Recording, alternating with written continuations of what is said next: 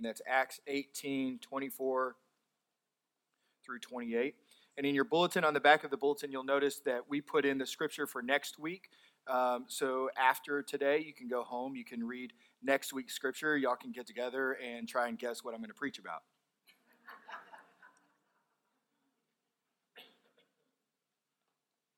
Also, I do need to mention, because it was brought up in the 8 o'clock service, reading the scripture ahead does not replace coming to church next week.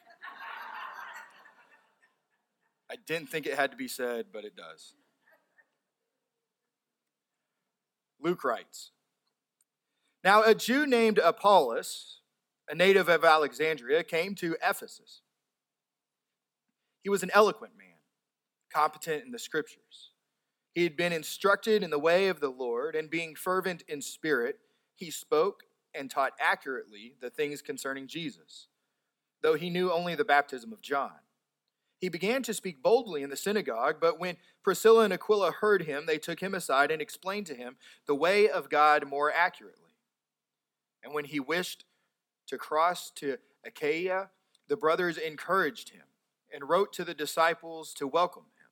When he arrived, he greatly helped those who through grace had believed, for he powerfully refuted the Jews in public, showing by the scriptures that the Christ was Jesus." Here ends the reading of the holy word of God. Let us go to God in prayer. O holy God, may the words of my mouth and the meditations of all of our hearts be acceptable in your sight, O God, my rock and my redeemer. Amen. So we left Paul off in Corinth last week, and now Paul and Silas and Timothy and Luke and Priscilla and Aquila traveled to Ephesus, and then from there Paul went back to Antioch and into Judea. Now while Paul is gone from Ephesus, Priscilla and Aquila are there. Apollos, a man named Apollos, arrives. Apollos, you may be familiar with if you've read Paul's letter to the Corinthian church. There was a controversy there that some wanted to say, well, I'm of Paul, and others were saying, I'm of Apollos. And Paul writes and says, what is this nonsense? For I planted and Apollos watered, but God gave the growth. It doesn't matter who you are from, but we are all for God. It is all for the glory of God and Christ Jesus. But Apollos, we learn here in Acts, when he arrives in Ephesus, is an eloquent, competent, knowledgeable preacher of the Word of God. And in fact, we know from what is spoken about Apollos that he is a better preacher than Paul. Or at least he's a more preferred preacher than Paul. Because Paul writes and admits, I mumble and stumble over words, and it's only by the power of the Holy Spirit that you even understand anything I'm saying. Those are Paul's words. But Apollos is fervent in the Spirit. He's eloquent. He's learned. He knows how to speak and engage the public. I mean, even at the end of this scripture, he's out there boldly refuting the Jews, proving that the Christ is Jesus. Something which Paul, when he attempted to do, got him persecuted every time. But out here is Apollos publicly doing so with boldness. Now we know Apollos is from Alexandria, which is a leading city in the Roman Empire, has a university. It was also one of the first places believed that the gospel traveled to from Jerusalem. For there in Alexandria was also Philo, the great thinker during this first century. And out comes Apollos. Now, Martin Luther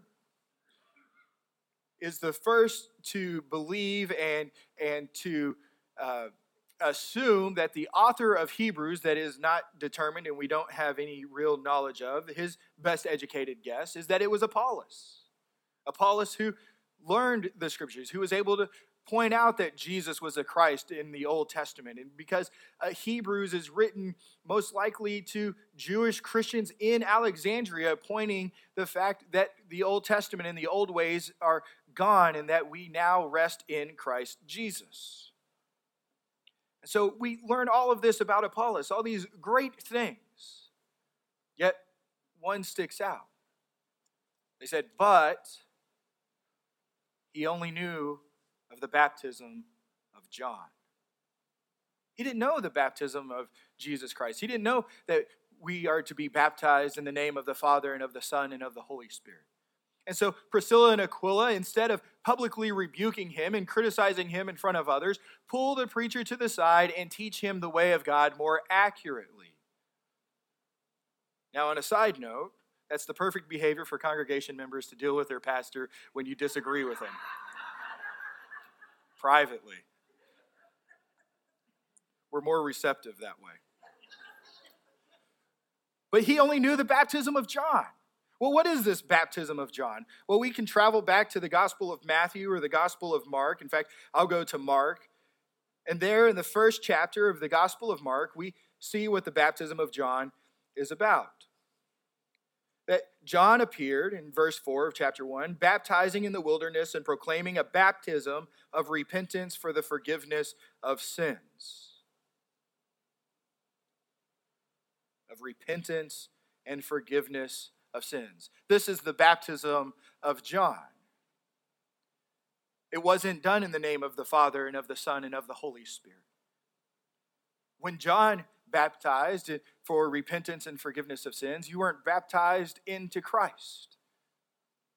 You were baptized into your repentance and into your forgiveness. And that baptism would point to the Messiah that was yet to come. This was the purpose of John's ministry. He even said as much, that his purpose is to point to Jesus. So much so that when Jesus came to John, John looked at him and said, No, I must be baptized by you. And Jesus said to him, No, so that it may be, so all righteousness may be fulfilled, baptize me. And that's where we get the baptism of Jesus. And so we see Jesus is baptized by John, and it's here that baptism changes, right? It says about Jesus that in those days, in Mark chapter 1, verse 9, in those days, Jesus came from Nazareth of Galilee and was baptized by John in the Jordan. And when he came out of the water, immediately he saw the heavens being torn open and the Spirit descending on him like a dove.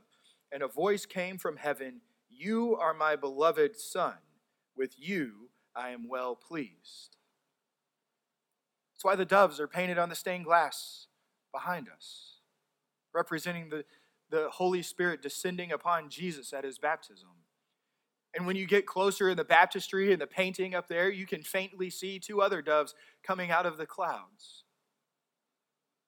Because at Jesus' baptism and at all the baptisms therein after, in the name of the Father, the Son, and of the Holy Spirit comes and dwells within the one baptized. See, Jesus even goes on baptizing himself. In John chapter 3, verse 22, we are told that someone approaches John and says, But Jesus is over there baptizing on the other side. And he goes, Yes, I am only to point to him. We are not in competition. Jesus baptized himself, others. But Apollos only knew the baptism of John. He only knew of a baptism for repentance and forgiveness of sins. He didn't know of the baptism into Christ. He didn't know of the baptism in the name of the Father and the Son and the Holy Spirit. He didn't know of the baptism that we are buried in likeness to Christ, and when we are raised into newness of life. As Paul writes so eloquently in Romans chapter 6.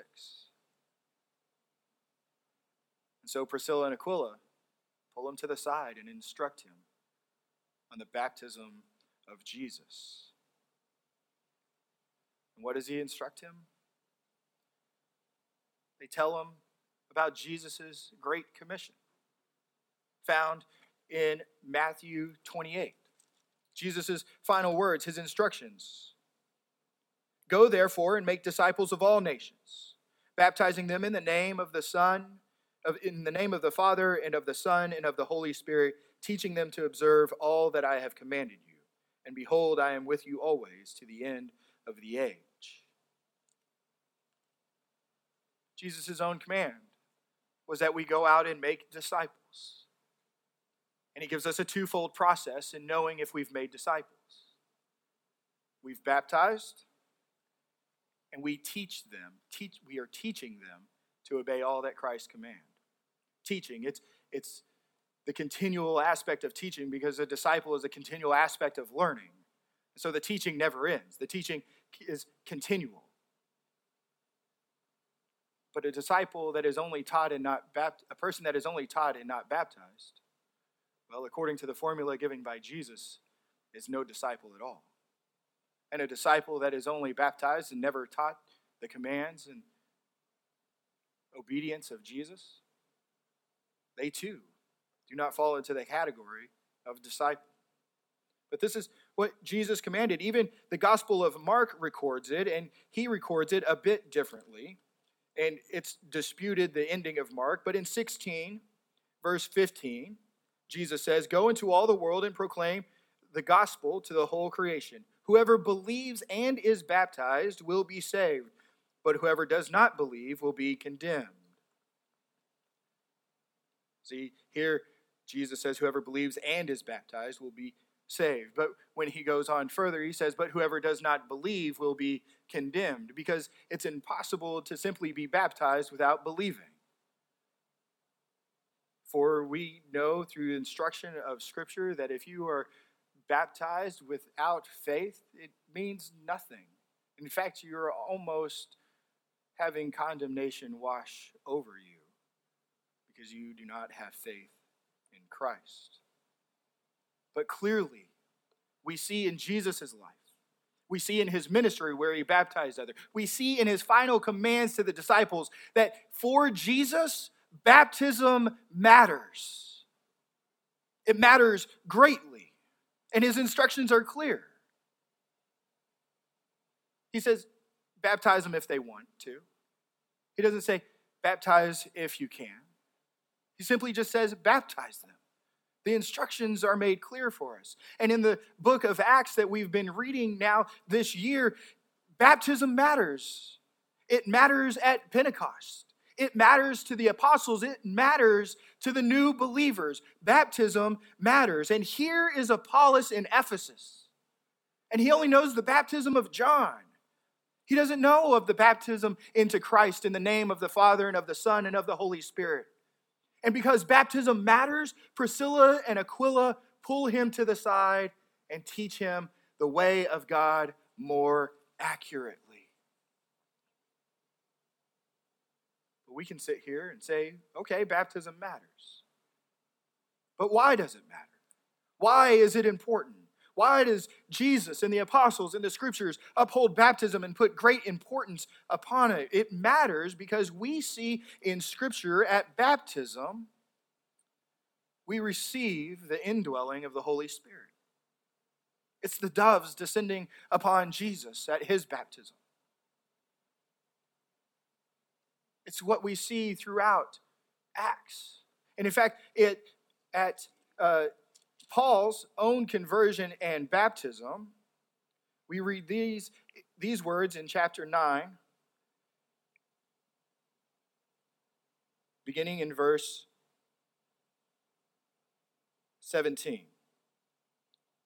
So Ananias departed and entered the house, and laying his hands on him, said, Brother Saul, the Lord Jesus, who appeared to you on the road by which you came, has sent me so that you may regain your sight and be filled with the Holy Spirit. And immediately something like scales fell from his eyes, so he regained his sight. It says he regained his sight. Then he rose and was baptized. There's no explicit language telling us that he was filled with the Holy Spirit, except for the fact that it says he was baptized, and we know that at baptism, we receive the indwelling of the Holy Spirit. So at Paul's baptism, he must receive the Holy Spirit. And so at our baptism, we are given the Holy Spirit. See, we are also baptized not only to receive the Holy Spirit, because we are Christians. We want our lives to be like Jesus. And so in likeness to Christ, who was baptized, we too are baptized. And because Jesus commanded it of us to become his disciples, we are baptized in the name of the Father and of the Son and of the Holy Spirit. Because we see, like Christ, that the Holy Spirit descends upon us at baptism, and the Holy Spirit is important to our own lives, to everything we can do in this new life given to us through Christ. It's the very power we have. It's the one who convicts us, who counsels us, who holds us, who loves us, who gives us the power and the strength. See, Paul writes to Titus, who he sends on to Corinth later.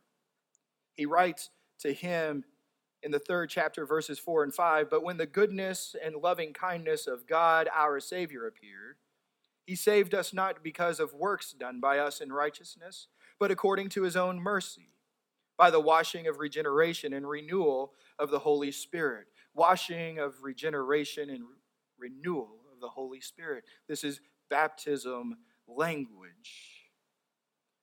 Now, often the argument is made that baptism is works righteousness. Folks, falling backwards a couple inches is not a work of righteousness, but it is the grace of God that comes over you, especially out here in the Atlantic Ocean. I recall when I baptized my daughter earlier this summer. It was a glassy day out on the sea, and we take her out there about waist deep. And as it's time to go to immerse her in the water, suddenly God provides a wave, and I don't even push her backwards, but God overcomes her with the water. There is no works righteousness done in baptism. It is falling backwards into grace. And we receive the Holy Spirit. See, Paul writes to this church in Ephesus, the one where Apollos is right now in the book of Acts. Paul writes these words in verse 13 of chapter 1. "In him you also, when you heard the word of truth, the gospel of your salvation, and believed in him, were sealed with the promised Holy Spirit, who is the guarantee of our inheritance until we acquire possession of it, to the praise of his glory." So at baptism, we receive the indwelling of the Holy Spirit. And here Paul tells those in Ephesus that the Holy Spirit is given to us in earnest to receive our inheritance. It is an earnest contract. We've been given the Holy Spirit as a guarantee, the scripture tells us. That on the day that we come to collect our inheritance, if God does not show up or fulfill his promise, we get to keep the Holy Spirit.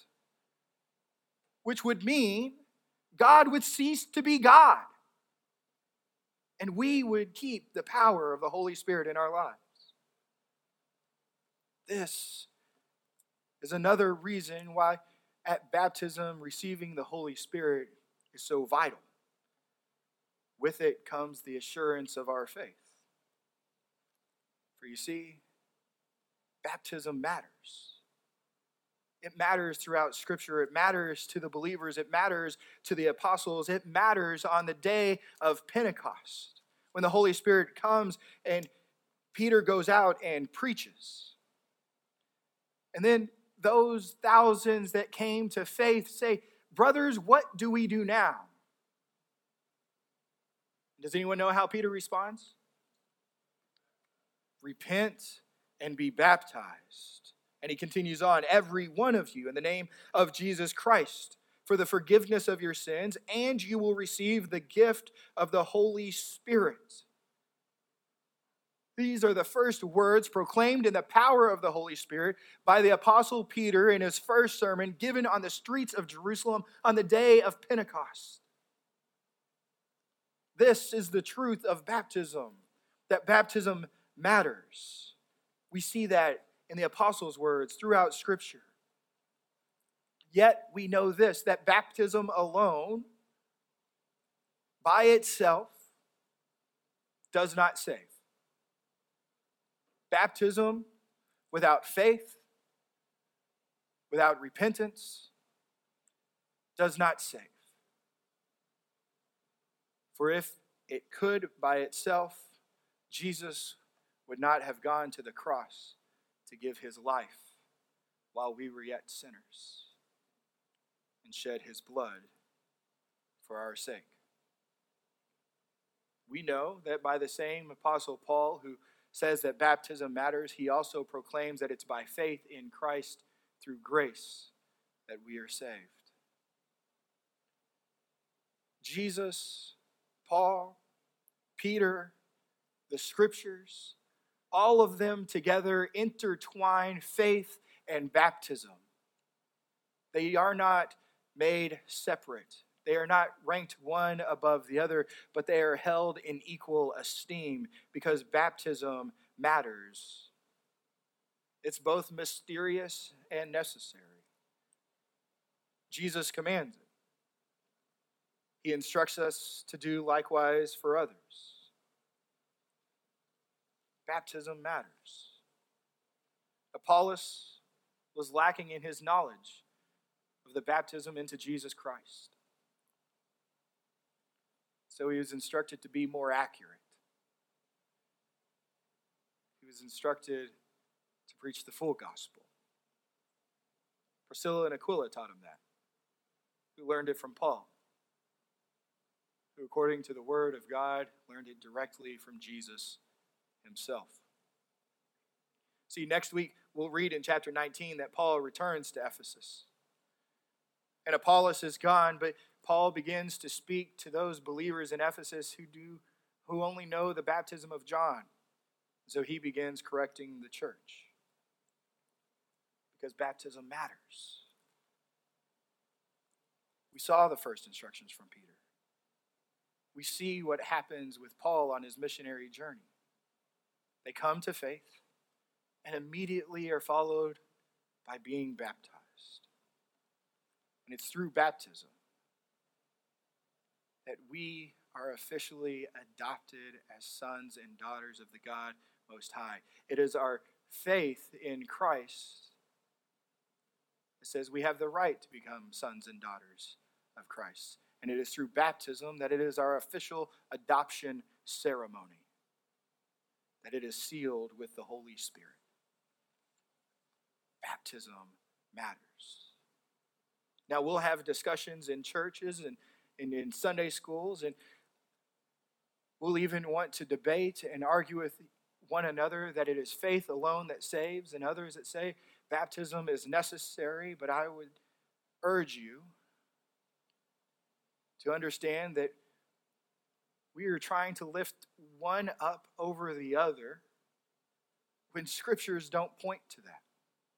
When the scriptures and the apostles and Jesus point to the importance and the necessity of both, because both are good and holy. Faith matters. Baptism matters. And they matter because most of all, Jesus matters to us. Amen.